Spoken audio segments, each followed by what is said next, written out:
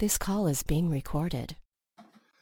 Welcome back, my friends, to the show that never ends, your daily delivery of all things Dog Pound, LGB on the LLB, Locked On Browns, brought to you by the Locked On Podcast Network, your team every day, wherever you get your podcasts. Make sure you are following or subscribed to the Locked On Browns podcast, 5-star ratings, written reviews, and we appreciate everybody who makes Locked On Browns their first listen day in, day out. Your host, Jeff Lloyd, at Jeff_LJ_Lloyd, the show itself at Locked On Browns, follow back account. DMs are open. If you guys already saw it today, I put out on social media. For me, it's one of the happiest days of the year. I've talked a ton about my youngest daughter. She turns 14 today.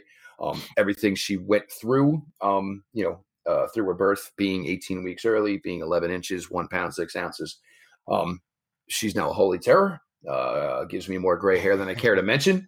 But I do love her dearly. So do my Hope. Honey, happy birthday. Joined here today by John Costco. With Senior Bowl going on this week, some players, obviously making names for themselves or maybe separating themselves from the herd, so to speak. We'll see maybe where they kind of line up as far as under the PFF lens here with John Costco. Certainly some players, some positions had a good week in relevance to positions that are important to the Cleveland Browns. So that is good. But we're going to start here first and foremost. And this isn't necessarily a Browns thing. And I think if anybody, wherever the Baker wars, quote unquote, are currently at right now, I think almost everybody kind of feels that maybe the answer for the Cleveland Browns, at least for 2022, is not going to come from the 2022 draft class. If you feel the answer is going to come, through another avenue in the NFL, those are wars we certainly will hold for another day. But John, you look at the lineup this week that was there. And for me, John, I keep going back to this. Look, when you reach out to several different evaluators and you say, hey, who's your top quarterback? And I've used this one, for example. There was, reached out to 5 people. 3 people gave me an answer. The answers were all different. 2 people said, and at this stage of the game, I don't know yet. So if there's not a clear cut number 1 quarterback in a draft class, and even by Senior Bowl week, that certainly gives you some pause and hesitation. And I also go to it this, and again, maybe not necessarily a Browns thing, but John, we already have, I believe it's 6 new head coaches named. And yes, everybody, I understand what's going on. And again, this was never Hugh Jackson. Hugh Jackson's basically stand to take. But for Brian Flores and others, you certainly have some pause and some hesitation and some questions about those types of things. Again, that's for another day. But John, this class, you're going to get 9 new NFL head coaches this year.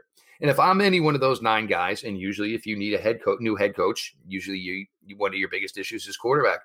And you look at this and you say, all right, well, where do I basically plant my future on? Which is the guy that I can bring in here, and within 2 to 3 years, my team's either A, giving me a contract extension, or me and the quarterback I brought in here to be the quarterback, or maybe both headed out the door. But John, this class, and it's always difficult, when we have a class where you don't necessarily have the guy. There's some guys that do interesting things. There's some guys that are better at some things than others.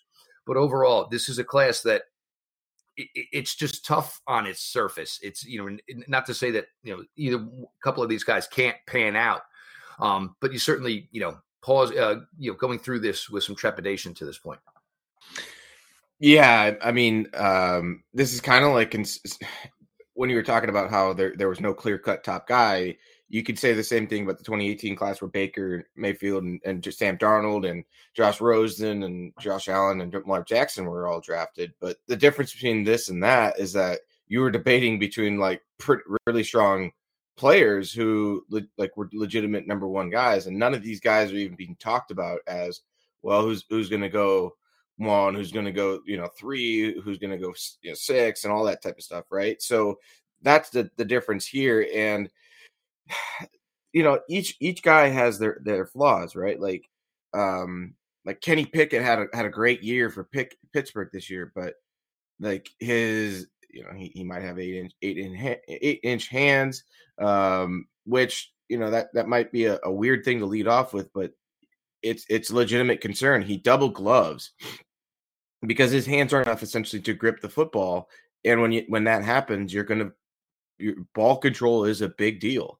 You're going to fumble balls. You're going to not be able to hang on to it in the pocket when ball gets slippery. The ball is a little bit different sized in the NFL than it is in college football. So there's those issues, and his tape is not great anyways, even though it's like, he had a 92.3 grade this year, but he was really a late bloomer and didn't show anything until this year when he was a fifth year senior, which is, and he dominated. So there's some pause concern there. And then you look down the list, like the only guy I'm would be remotely interested in the first round would be Malik Willis because of the raw tool set. You've got an absolute horse when it comes to a guy that can run the football.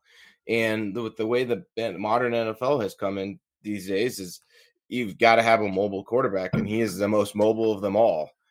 He broke about 100 tackles this year on 160 carries, which is an insane rate for a quarterback. I mean, you're talking about he was a better on a per basis running efficiency than Lamar Jackson coming out. And his grade profile is pretty similar from a throwing standpoint, except for he throws more big time throws. So Lamar Jackson has his issues as a passer. I think we've all seen that. What we've seen is also what he can do as a runner. So that's your avenue to success for Malik Willis. Is that repeatable? Who knows, right? So I think, this class is far, far weaker than previous classes that we've seen.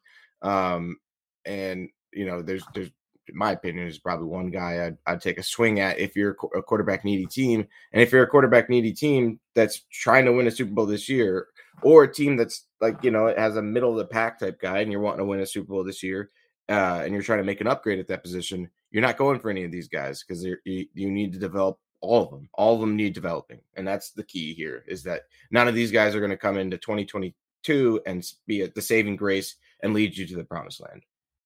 When you're talking, basically banking on development and banking on obviously your coaching, getting the most out of said player, you're going to look at, the tools. And for Wills, it's there. And let's be honest, John, if Malik Willis didn't go to Liberty, if he played in the Big Ten, if he played in the SEC, he played in the ACC, this would be a conversation. We would know flat out, clear cut, that Malik Willis was the number one quarterback in this class. The one question you have is, with what he played, and there was, look, it's not that he didn't play some teams. The Ole Miss game was not good at all, which is basically his toughest. So basically you're banking on all of this talent, but you haven't even seen him play close to the level of talent that he's going to have to play when he gets to the NFL. Yeah, I mean, like the difference with like Lamar Jackson, like I'm using Lamar Jackson as a comp because I was looking at him, like this less than a month ago or whatever, and their grades and how they progressed from like their second to last year until their last year, and all the passing stats and everything, they're very similar, to be honest. But the difference is Malik Willis is doing that with Liberty in a Group of Five conference, whereas Lamar Jackson was doing that in the ACC and putting up those prolific numbers and leading his team to what was potentially an ACC championship game and into the national title if they were able to win that out against Clemson. But Malik Willis struggled against when he went up against the bigger competition. So there's a difference there. But at the same time, I think for me, like if you're a team that needs a quarterback in this class, he should be the number one guy, because you see what Lamar has been able to do. Like he wrecks teams with his legs, and he's already won an MVP. We know what type of ceiling he can hit, and it's essentially like, all right, clean up some mechanic things, which is, if this guy's coachable, he can be good in a short amount of time, and his arm talent is far superior to Lamar Jackson. Like he has an absolute cannon, and he can flick it basically like Mahomes can off of any platform, 50-yard on a dime type throws. So there's you can mold that clay ball into something at the next level. And if he gets with the right coaching staff that absolutely can utilize his skill set, he could be an absolute nightmare in the NFL for teams. So I want to, as a Browns fan, I want him staying very, very far away from Pittsburgh, and Pittsburgh fans are really hoping this guy falls to them at like whatever they're at 20 or something like that. Mm-hmm. And that's possible because like there's been reports out of the Senior Bowl that the Pittsburgh Steelers are very interested in this guy. So, yeah, but the problem is, like, his worst game of this past season was against Ole Miss. The one game you wanted to see him rise to the occasion, but on at least put up a serviceable game. But his grade was a 41.4 passing, and he made some catastrophic mistakes. And also, that's another thing. He has a boatload of turnover throws, but so did Lamar Jackson coming out of college. But the competition level is different there, right? So it's just a matter of, like, how are you gonna rectify that? How are you gonna justify that? How are you gonna fix that? And really kind of be comfortable with that if you're team drafting him. But the thing is, like, look at Josh Allen. He kind of similar in his final year. He really kind of struggled as a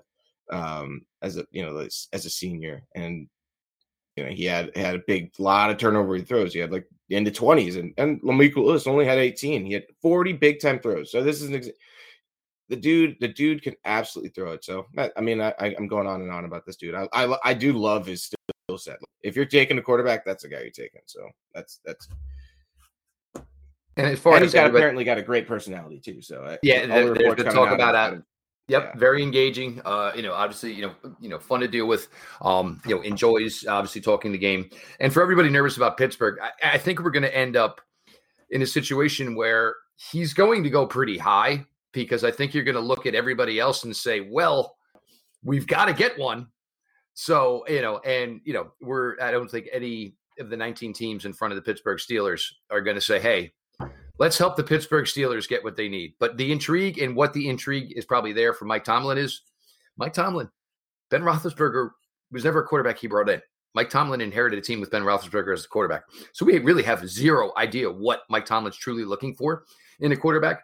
But being a younger guy, being an innovator, obviously looking for, another way to implement an athlete into his offense.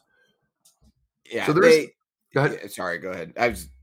They drafted Mason Rudolph as a potential long-term backup in the third round. So that'd be the one small hint, but I think they were just saying a guy that they thought in the third round was a good value there. I don't think it means anything in terms of what they want. And we've heard Mike Tomlin, he values the mobility of a quarterback nowadays. So, that makes them in play for sure. And the Mason Rudolph pick always kind of felt like, well, this is something that's like Ben can stand in the pocket, hopefully, and make the throws. But now Pittsburgh, will get that opportunity, and hopefully Malik Willis is nowhere near ever wearing a black and yellow jersey. We're going to get to more here with John. There's been some nice showing from the defensive line this week down in Mobile, which is good for you Cleveland Browns fans. It's just real good because certainly need a couple horses, if not many horses. Whether it's the edge position, whether it's the defensive tackle position. We're going to get to this here with John Costco in just a minute. Bet Online. Bet Online has you covered this season with more props, odds, and lines than ever before as football continues its march to the Super Bowl. BetOnline.net remains the best spot for all your sports scores, podcasts, and news this season. And it's not just football. BetOnline has up-to-the-minute info on pro and college hoops, NHL, boxing, UFC, along with live, real-time updates of current games. Don't wait to take advantage of all the new amazing offers available for the 2022 season. Bet Online, where the game starts. Now, I said, John, look, it's in defensive tackle position. The Browns, maybe you get a little bit more out of Jordan Elliott in year 3. Maybe Tommy Togiai takes a jump here in year 2. But maybes don't pay the bills. Maybes they're not going to stop Najee Harris from the Pittsburgh Steelers and their running attack, and the Baltimore Ravens and their running attack. There's been some signs of some athletes here, whether it's Jones out of UConn, Perion Winfrey out of Oklahoma has looked really, really smooth moving around this week. The Browns need help. They need some size at the defensive tackle position. They need some guys that can hold up at the point of attack.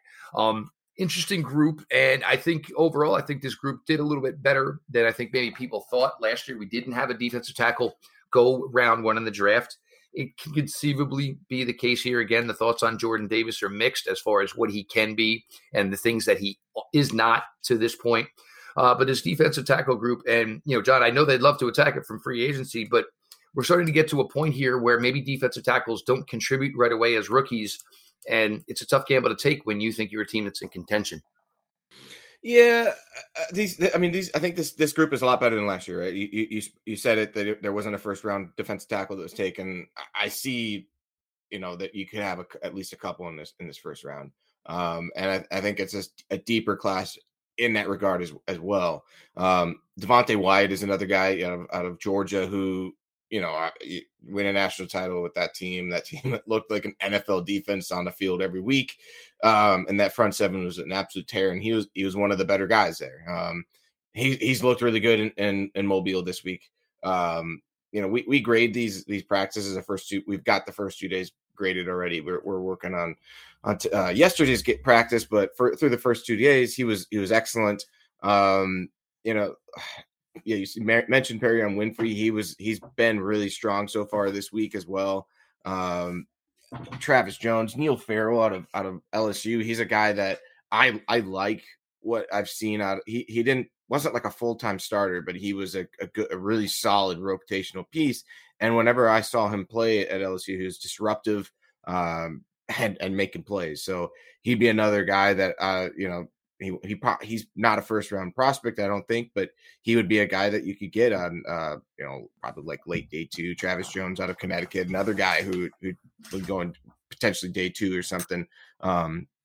Another stud. So yeah, this defensive tackle class, Browns need it because you like Jordan Elliott, you like Tommy Togiai, but they've not shown it yet. One thing that gives you hope is that, a lot of jumps happen for NFL players and is in the third year. So you've got Jordan Elliott in the third year. He was a guy that graded extremely high coming out of college for us. We had him as a first round prospect, but that needed developing and his body needed maturing and needed to develop that strength and stuff. But you think that if anything's going to come together for him, it's going to be this year. So I think you need to fortify that defensive line, because one thing that the Browns had an issue with is stopping the run against duo runs, man duo runs, where basically there's double teaming defensive tackles and shoving them back into linebackers. Browns gave that up willingly. Basically, any team that wanted to do it, they could do it to them. So get a big guy up there at least. So that would bring in Jordan Davis, and guy would just be able to anchor down and not get moved at the point of attack. So there's some intrigue there. I think that they'll look at it in day 2. I don't think it's a position they'll look at in the first round by any means. But day 2, that those guys come into play that I talked about. Yeah. Now we get to the edge position down there, and again, this is something here. And look, whether or not Jadeveon Clowney comes back, look, I'm ready to redo the room. I've seen enough of Porter Gustin. Always was a fan. I've seen enough of Joe Jackson. Takk McKinley, I have a hard time believing the Browns are going to go that route again. They didn't have interest in doing it again with Olivier Vernon. Takk McKinley's injury came around the same point in the season that Olivier Vernon's did. So I'm not sure that Browns are going to want to go down that avenue, because they do value a third pass rusher. And I don't think they want to make, their value to be a guy that's going to have to come off of, an injury and a rehab like he's going to have to. Jermaine Johnson down in Mobile this week. And it's crazy, John, that this kid went to JUCO, went to Georgia, got no run. And for Browns fans, yes, he's a little bit older than the Browns would normally care for. And again, I'm going to say this may be the year where the Browns can't necessarily stick to the guardrails. This is a older draft class. There's no way around it. So you're not just going to sit the draft out because maybe some guys don't fit exactly what you want. They may have to take a guy or two that doesn't necessarily fit within their guardrails. But, for John, there's a lot of edge players in this class. And a lot of them, the best ones, aren't even in Mobile, but there were still some certain decent ones who were down there this week. Yeah, so obviously, I think the top 2 guys, they're not there. Aiden Hutchinson and Kayvon Thibodeau. Those guys aren't going to be there at 13 for the Browns, and this is the position that is in play for the Browns at 13. So it depends on how the board falls and what happens in free agency and everything. But I agree with you. Like, if you roll it back with Clowney, that's fantastic, because that combination of Garrett and Clowney was deadly last year. And so if you're able to bring him back and then draft somebody to be in that rotational piece, just look at the Green Bay Packers and how effective Rashawn Gary was in his third year. Yeah, his third year.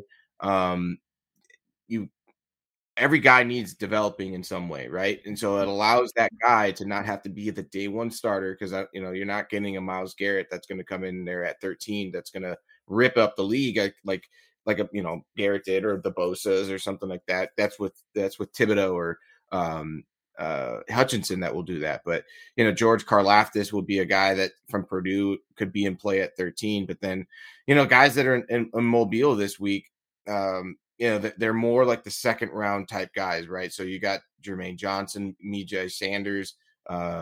Those guys are intriguing guys at that position. Tyreek Smith, I don't know where he probably falls in this draft, maybe late day 2 more so.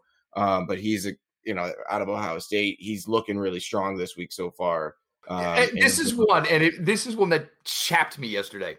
Everybody got excited about the rep from the Northern Iowa left tackle, and he went after Tyreek Smith a little bit. But apparently, and I was one of the few because it was on live at the time, the rep before, Tyreek Smith whipped him and blew past him like he was stuck in quicksand, which is part of the reason that the tackle from UNI was so pissed off. But nobody picked up on this. So like, oh, look at this rep. And yeah, the reason is because he got whipped like a post the rep before it, because those are always 2 at a time. He got smoked and he was pissed off. That's why he was so ferocious on the second rep.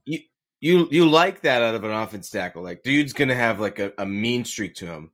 But yeah, I saw that. I saw exactly what you're talking about. And I'm like, okay, I'm gonna go check out his reps now on because we have all the tape. And I was like, oh, this. It's like he gets mad and then starts like ripping people's faces off. That's what happens every time he gets killed, and now you're going to beat somebody up because you got your quarterback killed. Right. So he's getting beat quite often, and then he's just getting mad about it, which is great. Like that's a quality you want out of a offensive lineman. Like that's great, but he's got work to do. But Tyreek Smith is getting the better of him if you take away those highlight tapes that you see from Penning or whatever. But yeah, so, this is a class that there's a lot of guys that are not here at the Senior Bowl. But there are like Kingsley Enagbare. Yeah, I'm not going to pronounce that correctly, out of South Carolina. He's a guy that we had in the top 50 and the big board coming into this week. He's looking strong this week. Not great, but he looks good. But the thing is, for him, he's not like the spectacular athlete, so he's not probably going to win. Look the part in these one-on-ones. But he had a really strong grade this year, 88.5. Jermaine Johnson out of Florida State, he's been talked about as like the best player on the defensive line so far. At least in day 1 he was. Had a strong year with Florida State. The question I have there is he's a one-year wonder. He had 214 snaps in 2019, 189 last year, and then in 2021, that's when he took a leap and graded as an 81 on 700 plus snaps. So there's some concern there that he's just a one-year wonder. I'll need to watch the tape on all these guys more. So like we're early in this. I'm early in this process at least because my I'm going through more wide receiver stuff. That's what I'm more concerned with for the Cleveland Browns a little bit. But this edge class is very deep, has really strong guys, and I think you're looking at the potential of maybe David Ojabo or George Karlaftis for the Browns at that number 13 spot if they chose to go that way. And for everybody that's so quick to automatically assume it's wide receiver, I think for right now it's a 50-50 split. Re-signing Jadeveon Clowney certainly changes that. There's no question around it. And, look, there are other edge players in free agency. And we've talked about this before, but, Clowney's kind of like the domino that sets off the offseason plan. And, have some patience with it because Jadeveon Clowney kind of certainly beats to his own drummer. And so we'll see how it works out. I think there's this is what's for me why I almost don't even try to like go peg, all right, who's going to take whom in the draft at this point in the season, because it's like free agency changes everything for teams, and especially the quarterback carousel that's going to happen. Like that is going to change so many things. Browns are going to be intrigued with wide receivers for sure. Everything that's come out of the Browns, they're rolling it back with Baker Mayfield in 2022. So you go off that assumption that he's coming back. You want to put weapons around him, and so that means, all right, you got to sign some, at least a quality receiver in free agency that's going to be able to work well with Baker Mayfield and his skill set and have good chemistry there. And then you're likely going to be drafting a guy too to kind of revamp that room. They're going to redo that room. This is one thing too with Andrew Berry and Kevin Stefanski. They have not been able to mold this wide receiver room in their vision because what they inherited was Jarvis Landry and Odell Beckham Jr. and 2 contracts they could absolutely not get out of. Right. So like you come in there, like we're going to try to build an offense and a package that suits our players that we currently have their skill sets. But we can't keep investing into that position because of the 2 contracts they have. Now you're going to be able to do that. You can potentially cut Jarvis Landry and start fresh in terms of how you want your top 2, top 3 type guys looking like. So everything matters in how they're going to approach free agency with edge position, wide receiver position. I assume they're going to for sure try to bring Clowney back. And even if they bring Clowney back, to me, that doesn't rule out edge at 13 because they love their pass rushers. I think we've seen it with Andrew Berry when he was with Philadelphia, like how they prized pass rushing and how he's attacked free agency already in the past couple of years is that they're looking for pass rush guys outside of, opposite of Myles Garrett. So I don't think it changes too much if they re-sign him. Well, and the best form of coverage is, putting yourself in a position where the quarterback never throws the ball. So there is that theory, and it's certainly, they've done what they needed to do secondary wise. And look, you can never have enough. And if you seen anything, taking anything away from the playoffs is, teams can get moving, but every now and then when that pass rush starts to take over, it will thwart and slow down even the best offenses in the NFL. We're going to get to a couple more thoughts here, from John, maybe some other players that may have stood out through the PFF lens, maybe not necessarily, positions that the Browns are maybe super interested in, but look, a player is a player and they stand out. The Cleveland Browns are going to take said player, even if they are not positive they have a spot for him just yet. We'll get to that a little bit more here. John Costco from PFF in for your latest Locked On Browns. It's a new year, so that means New Year's resolutions. If yours is about getting fit or eating healthier, make sure you include Built Bar in your plan. Built Bar is the protein bar that tastes like a candy bar, maybe even better than a candy bar. Built Bar makes it easier to stick to your resolution because it tastes so good, you'll want to eat it. Unlike other protein bars, which can be chalky or waxy or taste like a chemical spill. You want to eat healthy, but it just gets so boring. By like week 3, you might be thinking, this is just not worth it. Where's the chocolate? Built Bars, that's where they come in, are covered in 100% real chocolate. Most Built Bars contain 130 calories, 4 grams of sugar, 4 net carbs, and 17 grams of protein. Compare that to a candy bar, which usually has around 240 calories, 30 grams of sugar, and dozens of net carbs. Here's an idea for the new year. Go to all your secret treat stashes. Whether it's at home, in the pantry, at the office, in your car, wherever, throw out all the sugary or calorie-filled treats and replace them with Built Bars. So when you're craving a snack or treat, you can reach for something that's healthy and tastes incredible.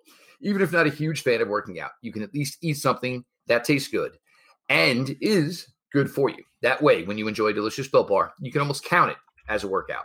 There are so many flavors to choose from: coconut almond, peanut butter brownie, raspberry, cookies and cream, salted caramel, mint brownie, and many more. In fact, Built Bar is always coming out with new limited time flavors. So check Built.com often to see what's new. Go to Built.com. Use promo code LOCK15, all caps, no space, and get 15% off your order. Again, promo code LOCKed15 for 15% off at Built.com. It was interesting this week, John. Obviously, you had Shrine Bowl practices going on at the same time, and obviously the game last evening in Las Vegas. And so, obviously split between teams. You had to have people in both places. And the Shrine Bowl certainly making strides. But, Senior Bowl this week was a lot of talent there. You did get some late scratches, not nearly as many late scratches as they've gotten in the past. I think they've done a better job of, communicating with players agents about, look, are you legit on this or not? And I think we kind of know the players that don't necessarily need to go to Mobile. But overall, whether it was a wide receiver position, a lot of solid defensive backs down there as well. Certainly wide receiver position for the Browns. Defensive back is always a position that you're going to look to fortify. and drafts. But a lot of solid players down in Mobile this week, and the tight end position is certainly another one, and one that the Browns love. We'll see the way the Hooper situation works out, but maybe even not. Even if Austin Hooper is retained, this is a position the Browns love. The Browns, put a hierarchy on the tight end position, and it's another class that looks to be really, really deep, full of some really, really solid players. Yeah, so the top graded or the top ranked guy in Mobile in terms of our big board was Jalen Tolbert for the wide receiver group. He's number 50. Going into the week is 58 on our big board. In my opinion, he's fallen off of that based on what I've seen from him. He has good route running, but then he's missed, drops some really key balls that just in these moments or whatever, in this scrimmage and these practices or whatever. So it hasn't looked great. And naturally you don't want to just base everything off of that. But I think, in terms of trying to, hey, is this the top guy, in this group? Should he be able to stand out? I felt like, yeah, he should be able to stand out. And he's had his moments. He's flashed some good. He's flashed some bad too. So a little bit of a mixed bag there, I guess. And if you look at Khalil Shakur, he'd be the next guy on that board. He's put up a better profile in terms of just consistency of grades for out of Boise State. He'd be a slot guy, shake you at the line of scrimmage, really good body control and hands. Has not dropped the passes that you expect him to bring in. He's a guy that I think would be intriguing as a slot weapon if you were to draft him probably in the third round. But then you look at the rest of those guys, they're you don't have too many standouts in my opinion, right? So I think who's the guy? Calvin Austin out of, where's he out of? I can't remember, but Calvin Memphis. Austin, Memphis. Thank you. He's looked really solid. I would say he's a guy that coming into this, when I didn't study the guys coming into us too much. I go off of our big board, and our big board, only two guys on our big board are winning this. So Jahan Dotson was a guy that was going to be here, and he opted out of it, which is unfortunate because unfortunate for our purposes, right? We wanted to see what he looked like, and he then basically just opted out, right? But I think with with him, he's looking really strong. He's a guy that's quick out of his routes. He's really shaking guys at the line of scrimmage, and making guys look like fools. Kind of like how Terry McLaurin did in the Senior Bowl a couple years ago, and that makes him. How quickly does he move up the big board, right? So there's some intriguing options there. And the tight end position, yeah, you're right. This is a really strong group of tight ends in this coming, for the All-Star game, right? So for these practices. So you've got Trey McBride, who is our top ranked tight end coming into this week. He's got the size that you want out of a tight end position.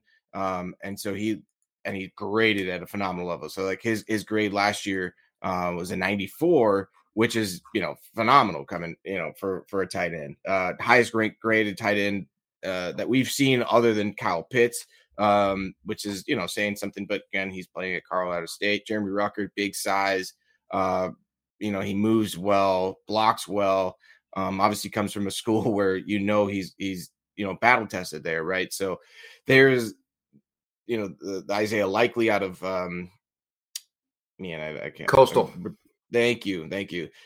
He looks just the part too. He's fast. He's quick. He's good movement skills. So this tight end group there's not the top guy like you obviously with the Kyle Pitts, but when you get into the second round, middle of the second round, these guys become intriguing in terms of all right, can any of these guys become the next Travis Kelce or Rob Gronkowski or George Kittle? I think that you can get one of those types of guys eventually, not right off the bat, obviously, but those types of guys in this draft class. I think they're that talented. It's and they got the size and movement skills, and that's what you want to see. A lot of times it's really hard to evaluate these tight ends coming out of college because it's just they don't get targeted like you'd expect, or not like you'd expect, but they just don't have offenses that are built around them and their skill sets. So, I like the tight end group that you get, and then a guy that's not there is Jalen Windermeyer out of Texas A&M.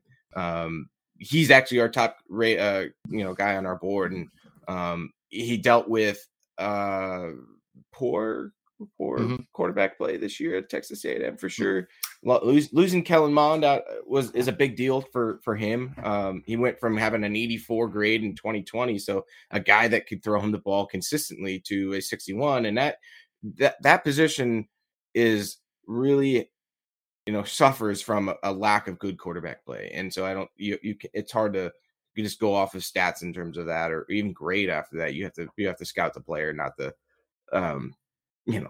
not really at what they're going to be targeted much, right? So he only caught 40 passes a year, which is, it's hard to judge it off of that. So you have to look at his whole package that he's been putting forward throughout his career.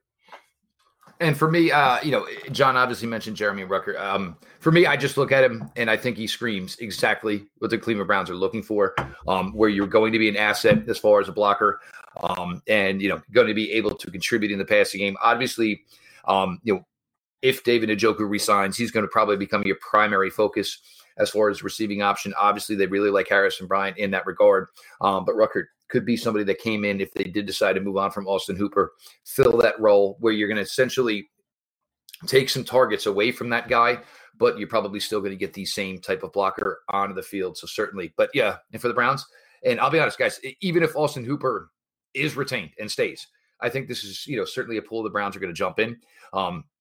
You'd be foolish not to. If you like chocolate, somebody puts a bowl of chocolate in front of you, you're going to want one. Browns like tight ends. And we've seen where there's been instances where the Browns don't have all three of their tight ends, and it's been a little bit of an issue. So it might be a nice job to have a fourth one in here. Plus, it gives you time to groom said tight end, because maybe he won't be relied on so much right out the gate. Go ahead, John. Yeah, if they want to keep running their 13 personnel, which they obviously loved, I think you need to continue to invest in that position. And part of it is like how game-changing that position can be if you get the absolute stud type player. Look at Travis Kelce, look at George Kittle, right? So Rob Gronkowski, all that is huge, right? So if you keep taking swings at that, and you don't know for sure, I know David Njoku wants to come back and they want him, and if they can make it work, they could obviously franchise tag him if they wanted to, but they can probably figure out a way to keep him in Cleveland if they chose to go that route. And with Hooper, you can do, I think, a post June 1st cut or something like that, and it comes on in the books for like $3 million this year or something like that, as opposed to keeping him on the roster for $11 million, which is, for what he's putting up in his production, is not worth it. And I think with one of the concerns coming out of when they signed him out of Atlanta was that a lot of his wins were just like underneath check down type options and getting him open in space, and he's not able to create separation. And I think you still want a guy that can find that separation more easily than what Austin Hooper can show. Well, and the other thing with Austin Hooper is, his free agent year, you still had Julio Jones at the prime of his career at Atlanta. You had Calvin Ridley, who was looking really, really good. If you're a defensive coordinator, are you taking away Austin Hooper, or are you focusing your coverage on Julio Jones and Calvin Ridley? And the Browns have never had any type of that wide receiver play in Austin Hooper's time here. So therefore, it has made, obviously, his opportunity for success limited. And also, there is the grand scheme of things. If we are talking about this tight end class being so deep, being so talented, are you going to pay Austin Hooper $11 million when you can maybe get 85% of the play of Austin Hooper for a rookie that you maybe drafted in the third round, or maybe even with this extra compensatory pick coming from the, Kwesi, obviously moving on to the Minnesota Vikings. So for me, if it's Austin Hooper, I'd be a little nervous if I was in Austin Hooper's camp right now, because it certainly does not help him in any way whatsoever that this is a really, really strong tight end group. John, any final thoughts here before we put a bow on this? It's, full blow. Actually, we'll go real quick, John. Early thoughts, Rams, Niners. I'm sorry, Rams and Bengals. I'm still getting used to saying that. It is Joe Burrow's world, and we're all just living in it. That's just my take on this, and he's gonna find a way to win this game. You look at everything, and the Rams have the better team overall. They have the number one graded team in the NFL. Our power rankings have them, I think, third or fourth or something like that. Matt Stafford is playing lights out so far in this postseason. He's the number 2 graded quarterback in this postseason after Josh Allen, his heroics. Joe Burrow is number 3, but the Rams had the best defense in the NFL grade wise. They have the best, like I said, the best team. Cooper Kupp is a stud. OBJ is really turned it on in these playoffs. Like, up until these playoffs, he looked like nothing, and then these playoffs, he's legitimately looking like the OBJ of old. But again, like, I'm not betting against Joe Burrow. I think the dude is an absolute stud. Well, I think to this point, I think it's been one of these, I don't think the Bengals can do this. And you know what? We said this now 3 weeks in a row. So I don't know if we can say this anymore to this point, but we got to put a bow on it. John Costco from PFF. Appreciate everybody who makes Locked On Browns their first listen. Make sure you follow John. Make sure you follow myself. The show. This has been your daily delivery of all things Dog Pound. LGB on the LOB. Let's go Browns.